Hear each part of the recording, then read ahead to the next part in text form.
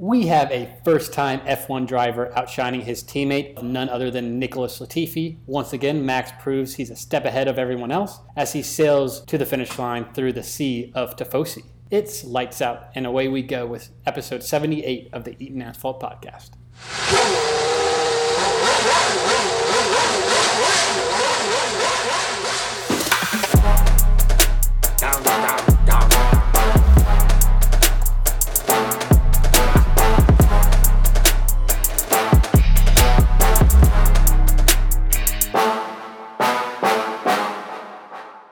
All right, we have finished with the Temple of Speed, or so we call it the Temple of Speed. It wasn't too speedy, I feel like, for the your favorite parts of a race. But I think overall it was a fun weekend. It was the last weekend for a couple of weeks until we're racing. So, Ian, any initial thoughts? Yeah, I mean, overall, I would say like it didn't disappoint. I would say it was greatly hampered by that late safety car. They kind of made it like finishing under a safety car is a bummer. And you know what I saw? Obviously, anytime you bring in like talk of a safety car or having a safety car affect rules at the end of the race, like everybody talks about Abu Dhabi last year, right? Yeah. Where Lewis Hamilton got the title stripped from him, according to who you ask. But somebody tweeted, and I thought I'd share this with you. They were like, all right, so this is how you guys wanted it to end. There's like, doesn't this suck? Yeah. Like the feeling you have now. Can you imagine ending a season like this? So I thought, yeah, maybe like it didn't end in the perfect way for the Lewis Hamilton fans, but at least it didn't end that way, the way we saw. Because like, again, fun weekend, the end just sucked. Yeah, I mean, it's just like, it depends on what side of the bridge you're on, whether you think it's a good day or not, you know? I mean, if it was like the rules were, or like Lewis is put in this spot, in the max spot right now, and they actually go through it, they're like, oh my gosh, this is how you're supposed to do it. You know, you got to let every car go through, and like, hey, we gave him the win. But, you know, if Lewis is in that Charles spot right now, they're going to be like, those son of a bitch. Yeah, so yeah. Just there was whatever benefits your team, your driver is the route they're going to go with. Because, yeah, I mean, like the whirlwind of people really hating that move last year to people completely hating this move this year. And they're just two completely opposite opinions.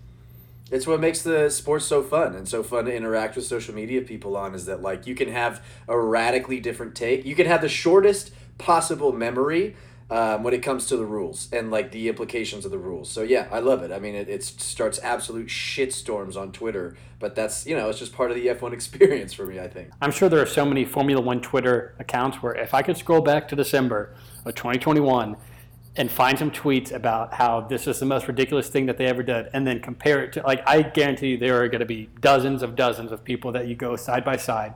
It's like freezing cold takes of being like, oh, you just said that this was the worst move you could ever do, and Michael Massey needs to be burned at the stake. But now you're saying that they should have done a standing restart. Like, make up your mind. Yeah, what a mess. But anyway, let's get into the episode. Let's talk all about it. We got some good, bad, and uglies we'll run through. We'll talk about our race haikus. Our new sector that we hope doesn't stick around too long, what did Ferrari do this week? With a little bit of our race recap, and then we'll talk about our race predictions. So, Marco, why don't you start us off with our good, bad, and ugly? All right, my good is going to be McLaren. Who would have thought baby, suck it? They made someone's good this point in the season? But I think they surpassed everyone's expectation at Monza. They looked very strong at quals, and they looked pretty good throughout the week. It's very, very unfortunate that Danny went out. But, I mean, they definitely seemed by far that they were the fourth best team. Alpine had a ton of high expectations with their straight line speed, but really looked bad. So I don't know. This is a question for you. Is the fight for fourth back on? No, it is not. But we're happy to have these little victories here and there. A little closer. Yeah, I don't think. I mean, like it's just such a big gap at this point that like it's not worth getting my hopes up for it. It's, you know, what is it still? We still got 18 points to get to them. Dude, 18 points is a lot. Alpine scores every weekend, and we most certainly do not. So we can't get there. Yeah, we're having fun. Monza's always a fun time for McLaren, even when everything's burning in front of you. Dude, I mean, just seeing Danny make it up to Q3, just getting some last year Monza like feels back. It was very, very exciting. I was having a great time rooting for McLaren. Yeah, dude. And Danny Ricciardo driving in Q3 makes for a happy Ian. I'll tell you that. Yeah, exactly. Even though if he can't finish the race on Sunday. No, I mean that's neither here nor there. Yeah, exactly. All right, my bad is, as the legend Michael Masi has said himself, not letting a motorsport go motorsport racing. This might have been the slowest finish Monza has ever seen in its history. We might as well call it the Temple of P, just dribbling to the finish line. I want to talk about this. I think there were so many opportunities for Racing Control FIA to see, hey, this is going to be a minute. Like, I think the difference with Abu Dhabi was, I feel like the number of laps remaining were there was not as many laps remaining. So they had, I think this started with like 10 laps, 8 laps remaining in this race. I think they could have seen, and everyone saw with just about 8 laps remaining, that, hey, this is looking like we're going to finish on a yellow unless they do pull out a red flag, bring everyone in, and do a standing stop. And I don't know, if they want to do what is best for the fans, get the fan engagement going on, I think that they have to kind of be able to pull trump cards in this situation. I think rules might have to be moved a little bit where it's like, hey, red flags can come out for alternative circumstances, these circumstances where whatever it does, where it's not egregious to not end a race the way we did, I think they have to make those kind of judgment calls, and I think they just had plenty of time to do so. But I'm sure that there's just scars from last year, people flipping out, the lawsuits and everything like that. They were like, we're going to follow by the rules, we're going to do it, and we're not we're going to make someone else change the rules before we actually pull a trump card. Yeah, I understand the arguments that I saw about this were, one, it's like, no, it didn't make sense to have a red flag. There wasn't debris that they had to clear off. It was just a car, but the stewards couldn't move the car because the car was stuck in gear. And so, you can't move, they couldn't move the car, so then they had to, get, the big crane or whatever. So it's it wasn't a typical red flag, and I agree that from a fan standpoint, it's more entertaining to not finish the race under, a boring-ass parade, basically, of a safety car. But, the worst part of my brain goes to, how easily can that be exploited? Let's say if every potential yellow flag, or every potential safety car after 5 laps, to go, is automatically a red flag, dude, it would be so easy to just have, hey, Yuki, Pierre's getting chased down, fucking smash into that wall your contract depends on it, and then, you know what I mean? I don't know, maybe it says something about me, but, I immediately went to, oh, okay, well, how can you cheat that system? You know what I mean?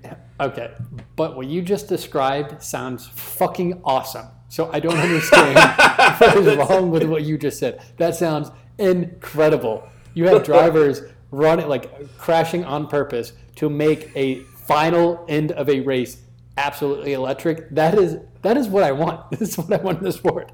I don't have a response to that. I think you're right. That would be a bit it's already chess, not checkers. This is 3D super mega chess. If they're all right, lap 49, Pierre, we want you to hit the wall at turn 5. Make sure you lose it in the gravel, something like that. Yeah. Plan C, as in plane crash. Plan C, Plan C, Plan C. He's aye, aye, Capitan. Jesus. Where are we? Oh, yeah, you're bad. That was my bad. So yeah, I mean, I think hopefully I just changed your mind about taking this the worst possible way, because I think that is the best possible way. I think you did. Good job. All right, my ugly is going to be kidnapping, because that is exactly what Toto had to do to Albon in order to get Nick DeVries to race. I want photo evidence of Albon and the scar of his appendicitis. Even with that picture, I could very much see Toto going the extra mile and being sorry, Alex, we're going to have to put a little scar right there, and we're going to make this believable as possible and make him get a fake appendicitis to do this. And you might say, why wouldn't Toto do it to Latifi? Alex is a great driver, but I think this is even more obvious, because you're battling, Albon's already got the seat, you're battling for a second seat, you want him in a second seat. Why risk putting him up to a pretty decent driver like Alex Albon? Why not put him against the bottom of the barrel? Everyone sees him as a stud because he's comparing against the worst driver on the grid, and you're fighting for that second spot. So I think this panned out to be like almost a written up. And the week before, De Vries has gotten like the most airtime a reserve driver has ever gotten in the history of Formula One. So it seems way too convenient that happened. Then Albon last minute gets appendicitis. I did just read that he's had some respiratory problems after the surgery and had to go to the hospital. I don't know if this is Toto. Maybe he's like smelling it. He heard me talking about this and he's like, hey, we're going to have to really we're going to have to milk this and you're going to have to go to the hospital. Tracks. Yeah. And so, tracks. Exactly. So I'm onto this. My tinfoil hat's on that this was definitely an inside job to get him. And honestly, like, tip the old cat to Toto because put his money where his mouth is. Nick De Vries had a hell of a race. Yeah. I mean, you remember when what was the reason? I think was it COVID? Yeah, Lewis caught COVID, and that's why George got in there. Yeah, I mean, Lewis catching COVID and George just having to accidentally get in that Mercedes spot just to kind of like, get the seat a little warm for him. It's the same exact thing going on here. Toto Wolff pulls puppet strings like more on this sport than anybody does in any other sport. And I'm Roger Goodell is an absolute amateur compared to Toto Wolff at being the shadow commissioner of this league. From everything that we were seeing, De Vries was always kind of the tier 2, tier 3 guy of, hey, potentially making F1, but like there's just guys in front of him that we're looking at that like are higher on the grid. I think this vaulted him back up to like top 3 guys available. Lovely. All right, my good, bad, and ugly. My good, starting on a positive note, old guys. So Fernando Alonso passed Kimi Räikkönen for the most Grand Prix started, and they gave him a car that was so slow that Fernando asked the pit wall if there was something wrong with it. And they were like, nope. It was like, the car's all good. And he was like, oh, wow. That was his exact response. Super awkward. But anyways, thank you to Alpine for giving Fernando a wonderful present and of a DNF. And speaking of my bad, I'm sticking with Alpine. So your good was McLaren, my bad is Alpine. Alpine, first time that they haven't scored points since April, which is pretty wild. So the last time that they did was Emilia-Romagna Grand Prix, also in Italy. So they have a vengeance against Italy. Kind of something weird going on. Well, I mean, it's the French, there. I don't know. Who doesn't have beef with the French, That's true. Maybe they go to Italy, eat the pizza, the pasta, and they just get too full and end up not thinking straight. Yep. There it is. Found it. We found it. My ugly, I was going to go Alex Albon for the appendicitis, but now that you've uncovered that that's all a big sham, I'm going to go Nick Latifi because Nick De Vries is now ahead of Nick Latifi in the championship. So Latifi is currently 21st in a 20-driver championship, which is horrendously embarrassing. It's like the person who got last place is one place ahead of you. It's how that right. How that works. So tough scene from Latifi and his 17 Canadian fans. But yeah, I think we're very much on to the Nick De Vries, Alex Albon show at Williams. I sure hope so, yeah. I mean, I don't see how he can sneak in another year in a Formula One car. I mean, I know money talks in this sport, but if he does, then money absolutely screams because it's just ridiculous at this point that he still has a seat in that on that team. I wish they just as we see the statistics at the end of the season of ex driver like Sebastian Vettel made this many overtakes. This was his fastest lap. All that stuff. I want to see a more detailed breakdown of okay, Nick Latifi crashed this many times, cut this many people off, and his dad donated X amount of money. I think I would shave my eyebrow to see the amount of money that was given. And I would obviously need a chunk of it if my eyebrow's gone. God damn it. I was going to say, I could definitely do some research to figure this out. Okay, fair enough. All right, and that's my good, bad, and ugly. Let's go on to haikus.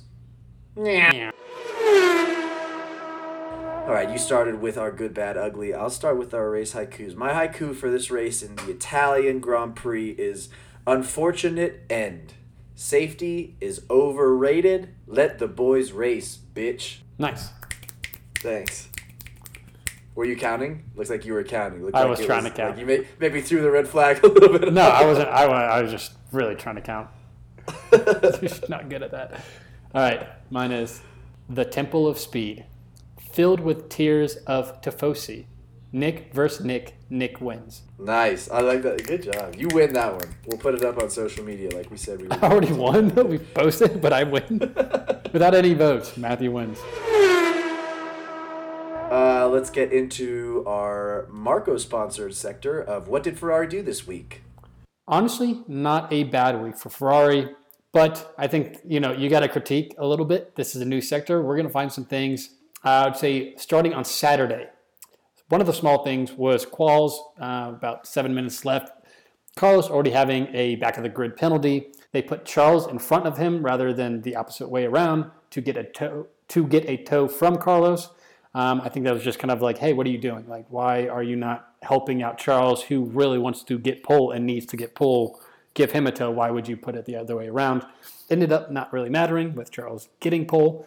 The other thing that we had mentioned that I kind of disagree with, that they were just saying, Ferrari made the right move in the strategy of pitting Charles in the virtual safety car in like lap 13, or was it? They said that they had to do something different than Red Bull, but that is where I'm a little confused. Charles was in the lead. Why would they say that Ferrari has to make the move? Why does Ferrari have to change it up? One, by doing so, they were hoping that these medium tires could last around 40 laps, which was way too much of a stretch, and ended up being correct that those tires are not allowed to go 40 laps. But they're like, oh, if he stayed out, Max would have gone in. You put Red Bull in the same situation. All right, are you willing to have Max hopefully go 40 laps on medium tires, or you're going to have to pit again? So I think just the timing of the virtual safety car, I think the unfortunate part, which out of their control, is that the safety car ended as Charles was basically in the pits. Yeah. Out of your control. Maybe, you can kind of assume, hey, we don't know when this is going to end. Keep him out there and then play it that way. We know this is a safe play where, he's out there, he's in first, he's going to still be in first, make Red Bull make the decision of what they needed to do. But yeah, I just thought it was way too early in the race for them to assume that they could make the entire race on those tires, or they had to do kind of an end of the race. I know it was kind of kerfuffled at the end anyways, but making him pit again, put on some new tires. So I disagreed with people giving him too much credit. That was actually a good strategy. Yeah, no, it makes sense. I saw people saying that, look, you have to anticipate your opponent's strategy, and Red Bull always has a mega aggressive strategy. So they're like, okay, so they're aggressive. Now we have to be more aggressive, and it's like, okay, I'm more aggressive than an already aggressive. There's too much aggression sometimes. Just fucking race, dude. Yeah, race your race. Stop paying attention. It just felt like they were looking over their shoulder, trying to see what Red Bull would do, and then eventually tried to be Red Bull, and it didn't work out. So. Yeah, I don't think, let's be honest, it's the best race they've had in I don't know, 4 or 5 races, from a standpoint of not having a horrible glaring fuck up that you're like, yeah, this is where you lost it. Yeah. But at the same time, still a little tough showing from them, I think. Yeah, no, I mean, yeah, if I notice that as it's happening, then typically that's not something that is a good thing. If I'm the one that'd be like, hey, whoa, what's you guys 40 laps on mediums? I don't think so. So yeah, I mean, not terrible, but I think the outcome's a little different. And they're like, Max was showing much better performance, but I mean, Charles was shooting off fastest laps after fastest lap for the second half of the race when Max was already up. 26 seconds, 19 seconds, because he had to pit again. So, I mean, yeah. I don't know. I don't think the Red Bull performance was that much greater where they're like, man, if he didn't pit, Max was going to eventually pass him. I just did not agree with that. Yeah. Thank you for filling us in, Marco. We look forward to next race where you tell us what Ferrari did wrong then. Yay.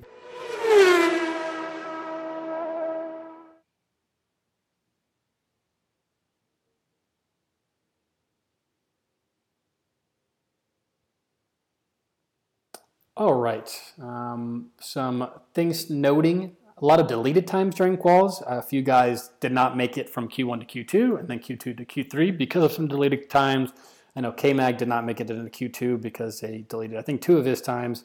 De Vries had one of his times deleted, still made it into Q2. But yeah, it seemed like this was more than usual. I feel like there's always these tracks that they're very nitpicky, or there are certain parts of the track that they're going to be like, hey, you're going to go over, and we're going to we are on your ass on whether this is going to work or not. So that was kind of a theme that I saw throughout the quals. De Vries, obviously, the talk of the weekend, making it into Q2 his first time. As cool of a moment as this was, seeing Seb out in Q1 was just a sad. I know he's trying. It just doesn't seem like he just really is. I know when they told him he was out, he was like, "Oh no!" But I mean, I don't think he was that close. Yeah.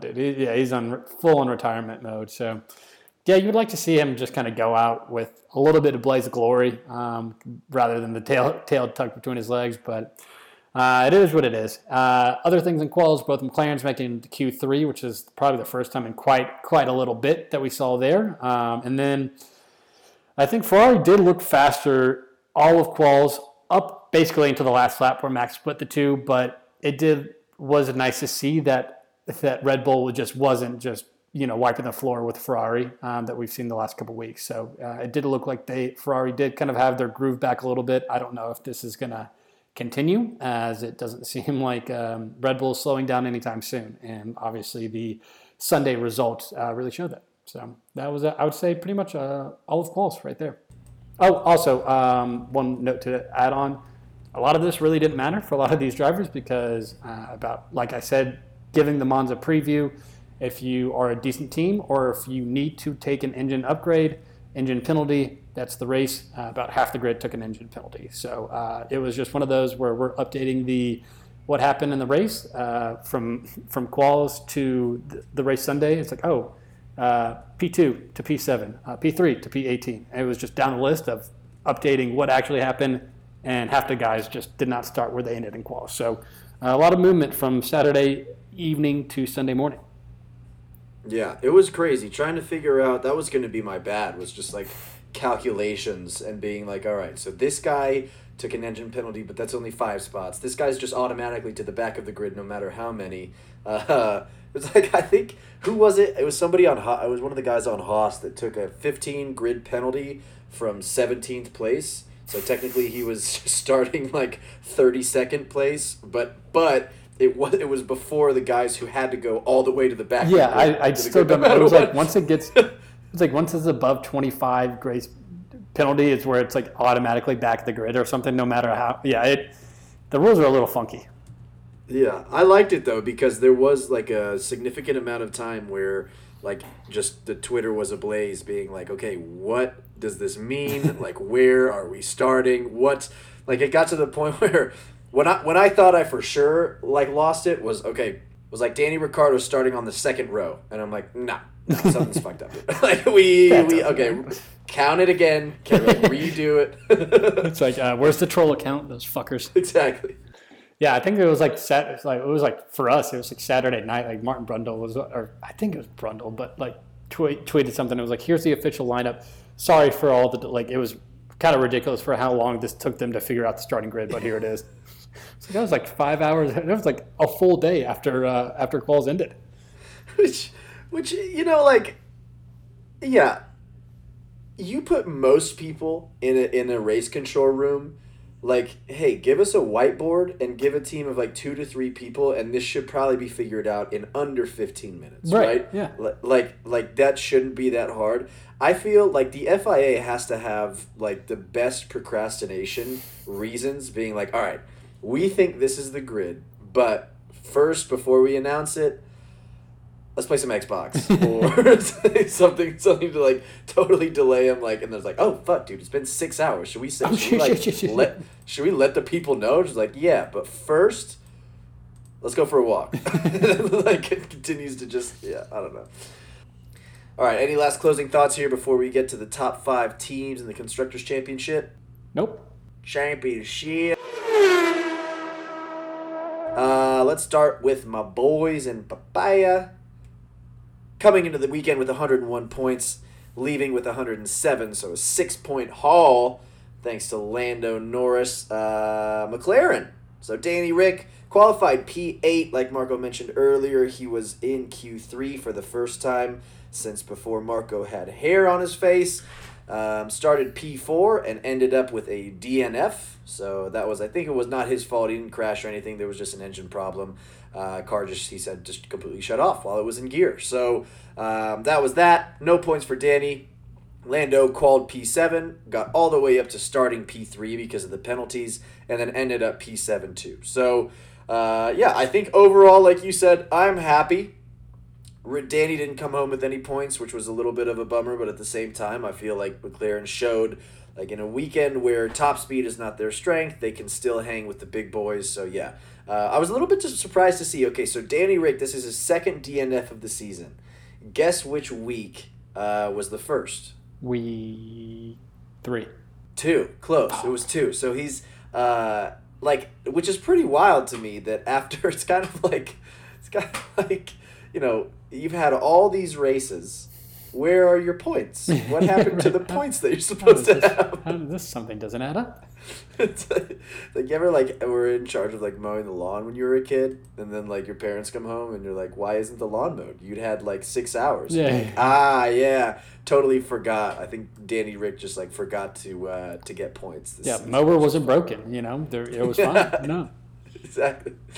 What else about Danny Rick? Fell victim to the Monza curse. So if you don't know, anytime anybody wins Monza in the past 3 years, they DNF the following year. So Charles won in 2019, 2020 DNF.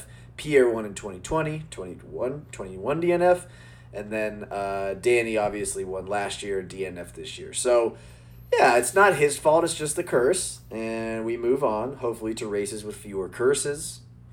Lando, what to say about Lando? I think, you see, okay, he started P3, ended P7, that's okay. I think there was a lot more pace left in that car. He just had a horrible, horrible start. I think he probably could have gotten into 6 or 5. But, I think he got passed by, 5, 6 cars ahead, right at the start there, which definitely hurt. But it's what he does. He does what he does. He scored 7th place, which he has 5 of the last 6 races. Lando has scored 7th place. Big so 7 how guy. about that? Wow. Yeah, big 7 guy. He loves being in 7th. So, yeah, overall, I would say general sentiment is, like I said, happy weekend. I think there was more in it, but if you keep looking at the bad part of McLaren's journey through the 2022 season, that's a quick road to some Prozac, which is a sponsor of the podcast. So, or Lexapro, I think. Lexapro. That's Prozac. Oh, it was Prozac? All right, good for me. They're probably really happy that we don't know. Fucking competitors? Really? But anyway, that's McLaren, P5. Any thoughts on my boys? No, I think you covered them quite nicely. So moving on to P4 with 125 points, the same amount of points as last week. We have Alpine, Esteban Ocon, P11 to P14, which is a little confusing after seeing it initially, and then finished P11 right outside the points. Fernando Alonso, P10 up to P6, and then a DNF. We had just high expectations going into this weekend with Alpine. I know my wildcard prediction was them ending on the podium. They've just shown strong speed throughout the year, a lot of straight line speed, so this was just kind of right down their alley. But even starting Saturday, they were off. Both cars were just, something was going on. I don't know if their package, they just they fudged it up. They fudged it up a little bit this week, and I think they'd probably be the first to admit it. Like Ian said earlier, haven't left a weekend without points since they were last time they were in Italy in April, 12 races ago. And I know a lot of the times we talk about Alpine, they're like, oh, they just didn't really notice them. They ended up 6, 7, and that's it. But it was that part, but minus points. So They were just no one really, I didn't really notice them until I see Alonso going out. Yeah, typically I feel like every race week after Alpine has a mediocre race, you're oh, okay, so they scored 4 to 7, maybe 10 points. And it's this time they walked away with 0, and it's okay, McLaren closing the gap for the first time since I think week 3. So yeah, let's go. But yeah, I don't know. Not underwhelming as always from Alpine. So thank you very much. And let's move on to our P3 constructor in the Constructors' Championship, adding on 25 points to their total for a grand total of 371 points. We have Mercedes. Lewis qualied 5th fastest, but had to start P19 because of the penalty, but made it all the way back up to where he qualied in P5 for the race result. George Russell qualied 6th fastest, but made it to the front row in P2 and finished P3. So let's talk about Mercedes. Individually, like Lewis, the engine penalty started from the back. I think we all knew. We've seen this enough times before. We're like, okay, he's going to absolutely rip through. I think it was a little slower than we anticipated, though. Like, he was in P19 after like 9-10 laps, and Carlos at that point had already been putting on a masterclass in overtaking. So it was more just like consistency. I think he, instead of trying to do it all at once at the beginning, was like, look, I'll pick these guys off a little, like one by one, kind of guard my tires and all that. But I mean, shit, man, it's a P5 when you took an engine penalty that sent you all the way to the back of the grid. Like, I think you have to be happy about that. And then as far as George goes, there's like, I get so excited to talk about George because I'm like, damn, again, what a race. But it's just so consistent at this point. He has one race that he raced where he didn't finish in the top 5, and that race was the one that Zhou was, upside down going through the turn. Almost had 19 guys on the grid. And yeah, like George got out of his car and they ruled that he couldn't get back in once he had gotten out. Yeah. So it's like, yeah, he's just mega consistent. You can say that guys are consistent in F1 that aren't George Russell, but nobody is consistent like George Russell is. So just tip of the hat to Mercedes. They're doing the best to get what they can out of the car, and I think at that point that's all you can ask for. I guess we'll talk about this when we talk about Ferrari. I was gonna say you think they can end up closing the gap, but we'll save it for after when you're giving your spiel. Yeah, no, I think that George stat is so impressive. That is crazy. And then I think Lewis, like that, probably that mindset kind of went into it as well, where it's like, I don't have the need where it's like, hey, I'm expected to win this race. I'm expected to fight for like a 1-2 spot where I need to move it up. So I think he was probably, tactically kind of looking at his options and wasn't trying to force anything like Carlos was like, hey, I need to move up and I need to move up quick. So, yeah, I mean, it was just a very methodical last 2/3 of the race where he was breezing by guys, but, just very, very different tactics of two guys starting at the back of the grid and how they ended up at the front. But, I kind of enjoyed having both options being able to watch. But moving on to our P2 team, Ferrari, with 406 points. Got 30 points from last week. Charles Leclerc, P1 to P2. Carlos Sainz started P3. Started the race on Sunday, P18, ending P4. I think we talked about it of what did Ferrari do this week. I do think that there was a bit of a strategy blunder, just kind of being the guys to make the strategy change instead of Red Bull. And I don't know, we were seeing that a lot with Mercedes last year too. It's like these guys were in first place, but they were the first to fold their hands, make the first move over Red Bull. I don't know. It's just Red Bull has this kind of pressure that I guess they put on guys when they're behind them. It's just like, we got to do something. We got to do something instead of just being like, hey, let's figure it out, and then if it becomes a problem where they're catching up and it looks like they're past it, like we'll attack from there. But I mean, I did think it was a bit preemptive to be making the move that they did. Carlos looked just so quick. He was flying. I mean, I think he was in the top 10 after like 2 laps, basically. I mean, it was moving up the quick. I think kind of the second part of the race or towards the end, I think he did lose a little bit of performance. I don't know if it was necessarily just the tires. I don't know if it was just, kind of wearing on the car a little bit towards the first half of the race of how quick he needed to go. And then I didn't like this. I was a huge fan of the Ferrari car. I thought the yellow on the engine cover looked pretty nice. I wish that they keep the yellow Ferrari lettering on the wings forever. I think that is just an extremely clean look. The jumpsuits were quite entertaining. Not only the drivers, but the pit crew himself looked like a bunch of minions, had their little hats on, kind of like with these giant tires too, It's just these giant tires. They look like that they're just smaller than they actually are. It was quite entertaining to watch them kind of scramble around a little bit. And then Yeah, I think, obviously Charles getting P2, I think it's probably a little bit bittersweet, but it is the first consecutive podium for Charles since the first 3 races. So as you might expect, like, hey, Charles, he was competing, I know, for the first half of the year for that Drivers' Championship. That P2 would be a tough thing, but I mean, there's the consistency factor that we saw at a Mercedes that we see at a George that has been the exact opposite of Ferrari. Yeah, that is like the first consecutive podium since the beginning of the season is so crazy to me, and like you always hear like, oh, Ferrari, like something, they fucked it up somehow this week, but like it's wild to think that, like, even not even wins but just like podiums. He hasn't been on one back-to-back weekends forever, but I don't know. I feel like I'm just rubbing it in your face right now. So I'm gonna move on to Mercedes, Red Bull. Excuse me.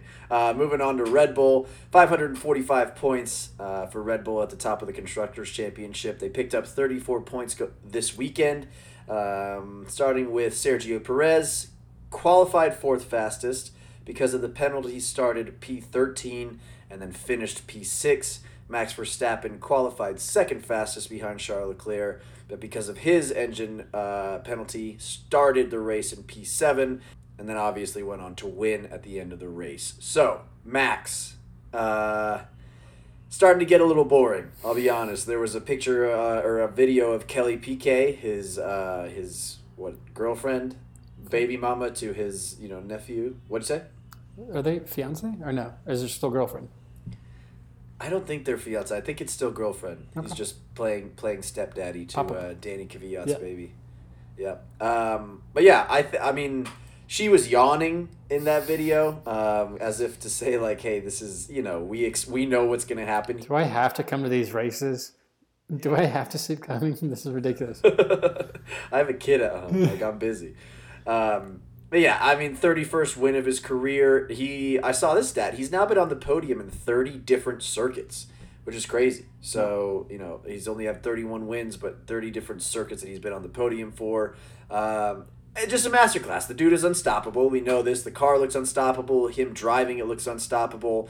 It's just like, we got to really hone in on the rest of the grid and where a potential competition might arise toward the either middle or the bottom of the order. But yeah, I mean, congrats to Max. He's just like every single weekend he's just pulling out and kind of doing what needs to be done. Sergio, not a horrible weekend from him. Made a good run up the field, but just kind of wasn't enough. I was looking at this too, man. He's only been on the podium twice in the last 7 races. I was gonna say he's really dropped off recently. Like, racing always feels like he has a good race. The results just aren't there. He's always P4 somewhere.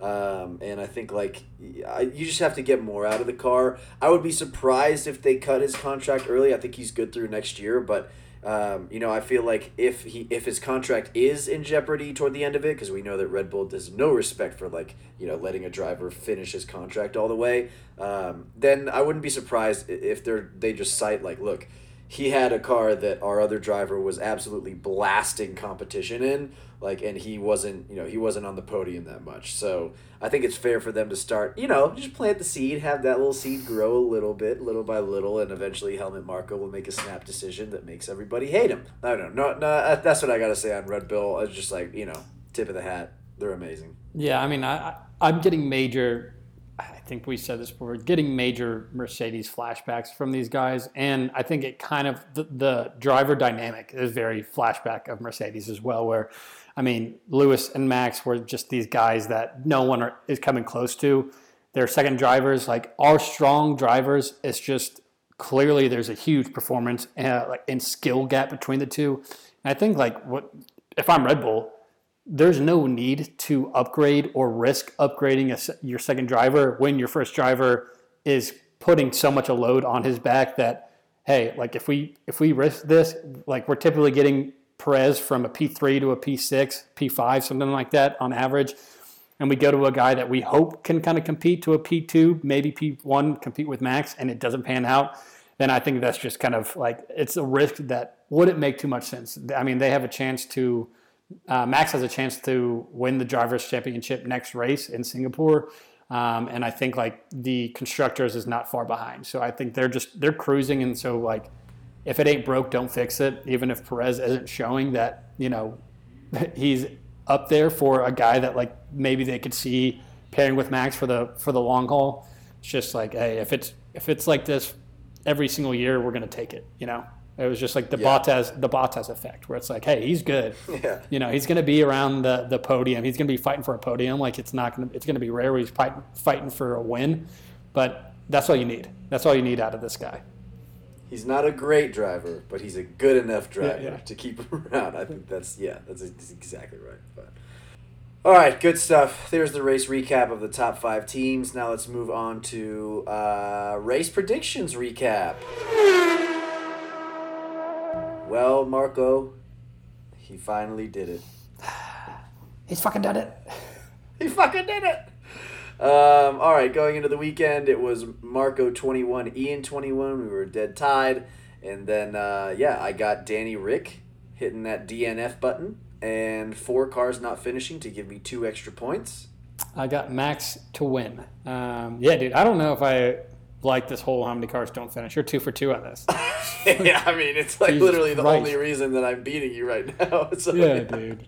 I think you've definitely planned ahead for this. You're like, oh, maybe we should throw in an extra race prediction. Wink, wink, wink. I'm going to fucking win this from this. It would be crazy if we had a race prediction that got me a point every weekend. Every fucking time. As soon as I saw Danny go out, I was like, wow, so Danny didn't finish and 4 cars didn't finish? Dude, you got both of them in one fucking thing. I saw that. I was like, God damn As much as Danny Ricciardo has absolutely broken my heart this year, that definitely made it better. So tip of the hat, Danny. So currently the standing is I am on top for once, beating Marco 23 points to 22. There's our race predictions recap, and I think that's the episode. Any last thoughts to leave the people with before we have a little bit of a break here, Marco? Before we have... Jesus. Before we have a little bit of a break here, Marco?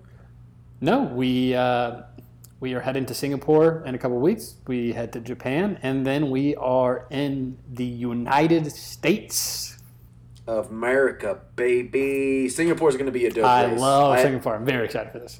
They haven't been there since COVID, right? And so, this is the first. This is going to be the first time that a lot of people even get introduced to Singapore. It's night race because they literally can't race it during the day because it's too hot in Singapore. Whatever. So, pussies. I don't get that actually because is that real?